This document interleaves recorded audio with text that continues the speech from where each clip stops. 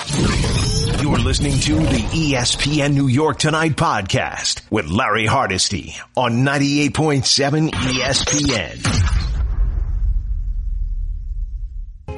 The state senator from the 36th Senatorial District of the state of New York, Senator Jamaal T Bailey. Welcome to ESPN New York Tonight, sir. Larry, thank you for having me, man. It's an honor to be up here, man. I appreciate it. My pleasure to have you in. First of all, before we start talking NFL, let's talk about COVID-19 pandemic and the district that you represent. How are things in that district, and what are the districts that you represent? Well, the 36th Senatorial District is the Northeast and the Northwest Bronx and the majority of the Westchester City of Mount Vernon. So we have neighborhoods like Baychester, Co-op City, Williamsbridge, Wakefield, Norwood, Bedford Park, Allerton, and the city of Mount Vernon, more or less. So we've been hit really hard. Actually, if you look at the New York City Department of Health, the data that came out a couple of days ago, that two of the zip codes that are contained within my district were some of the hardest hit by COVID-19, and it's twofold, Larry. It's because, one, primarily these communities are comprised of communities of people of color. And these people of color who have comorbidities, which leave them more susceptible to catching COVID-19. Plus, many of my constituents are essential workers, meaning that they can't stay home like everybody else is saying. And I applaud our governor and our mayor and all of our leaders by telling us a distance. But these folks, these frontline workers, these nurses, these doctors, these grocery store workers, these MTA employees, they can't stay home, and these are the folks that live and work within my district. So, we're trying to step up and do whatever we can for them. I hear you. Senator Bailey, on January 23rd, you wrote a letter to Roger Goodell, the commissioner of the National Football League, on the heels of the day, reading from your letter, commemorating the accomplishments of Reverend Dr. Martin Luther King, and in what has become an alarming trend in the National Football League, NFL teams have largely shut out people of color from head coaching and front office positions. What led you to write this letter? This is one of these times, Larry, where you wear two hats, right? Like, I'm a state legislator, and I'm concerned about diversity in the workplace, and I'm concerned about making sure that everybody has equal opportunity. But I'm also a huge sports fan. I believe that sports is the world's greatest social currency. So I'm looking at all of these hirings, and these hirings that seem to be almost predetermined. And, as long as I've been a sports fan, I've heard that, Team X is going to hire Coach Y. And even since 2003, since the beginning of the Rooney Rule, that's thing. So you're just going to interview a person of color just to satisfy the Rooney Rule, and then you're going to get on with it. So, as somebody who, when I was watching football avidly, I was a big Giants fan, and seeing Joe Judge. And again, I want to preface this comment with Joe Judge has probably forgotten more football than I'll ever know. I want to be very clear about my respect for individuals and their skills, but. If a wide receivers coach in the Patriots gets a shot at a head coaching job before Eric Bieniemy, who was the architect of a record-setting offense with the Kansas City Chiefs, I see there's a problem. That comprises the structure and equities that we've seen before, forcing black quarterbacks to change positions, the Cordell Stewarts, and people recently, a couple of years ago, saying Lamar Jackson shouldn't play quarterback. So, these are things that we are that prompted me and some of my colleagues to pen this letter to Commissioner Goodell. Senator, what do you think of the Rooney Rule? I think that it needs more teeth.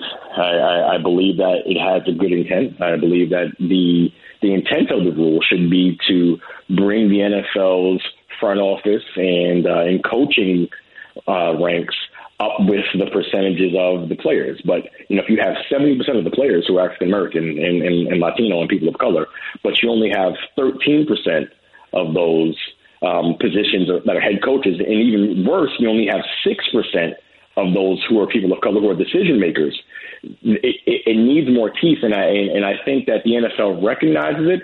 I wish that we can figure out a way that we can properly implement it.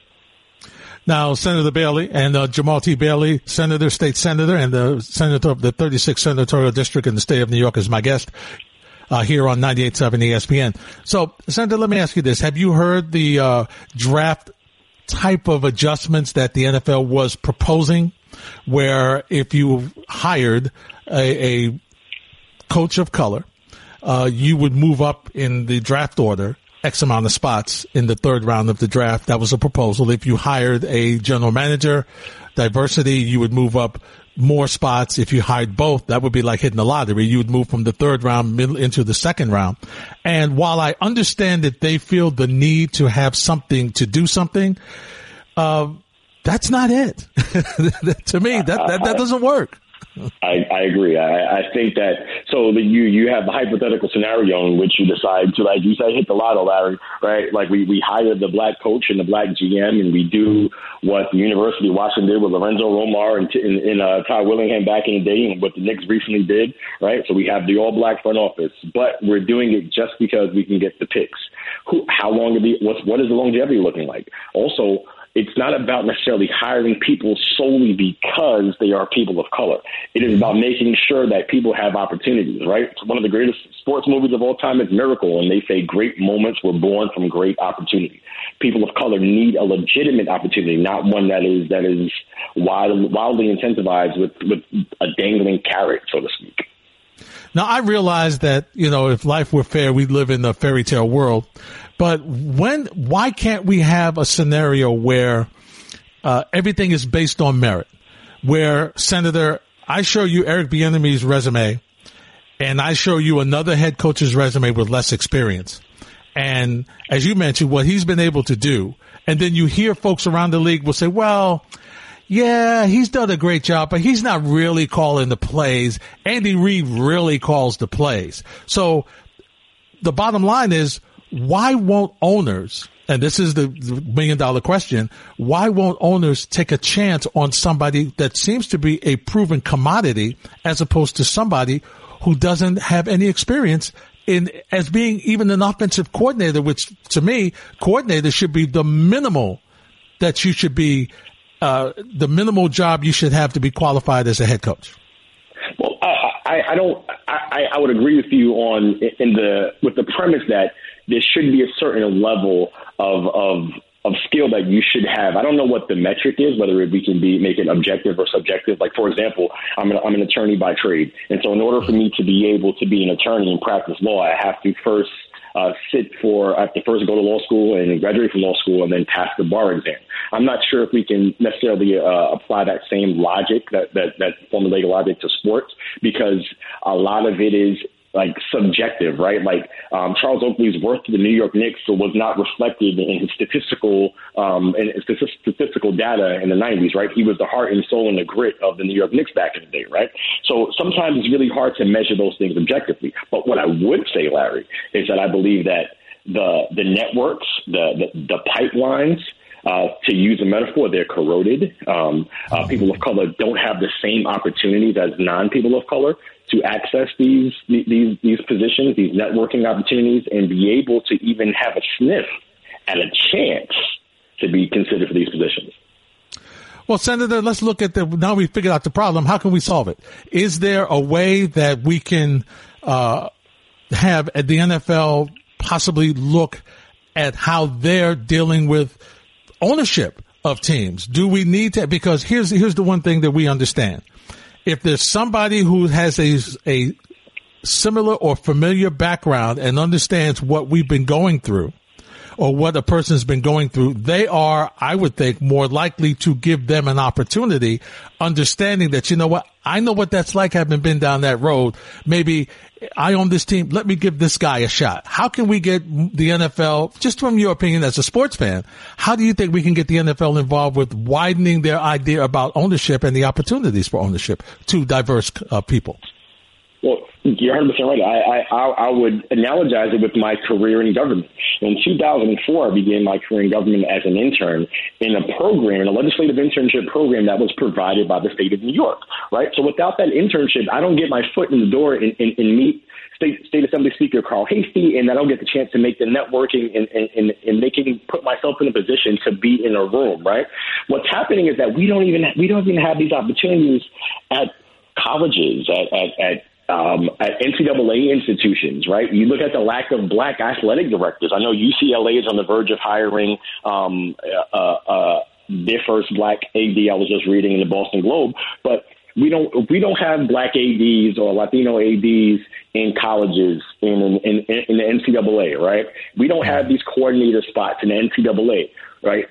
how are we going to get a chance? How are they going to get a chance to even sniff the NFL? So the pipeline starts much lower. It starts in the NCAA schools. It starts in the position coaches. It starts with giving folks legitimate opportunity, and the NFL's got to go out there. They've got to go to these schools, Larry. They've got to talk to these people, and they've got to say, we're open for business for everybody, not just because we've known you for X amount of years.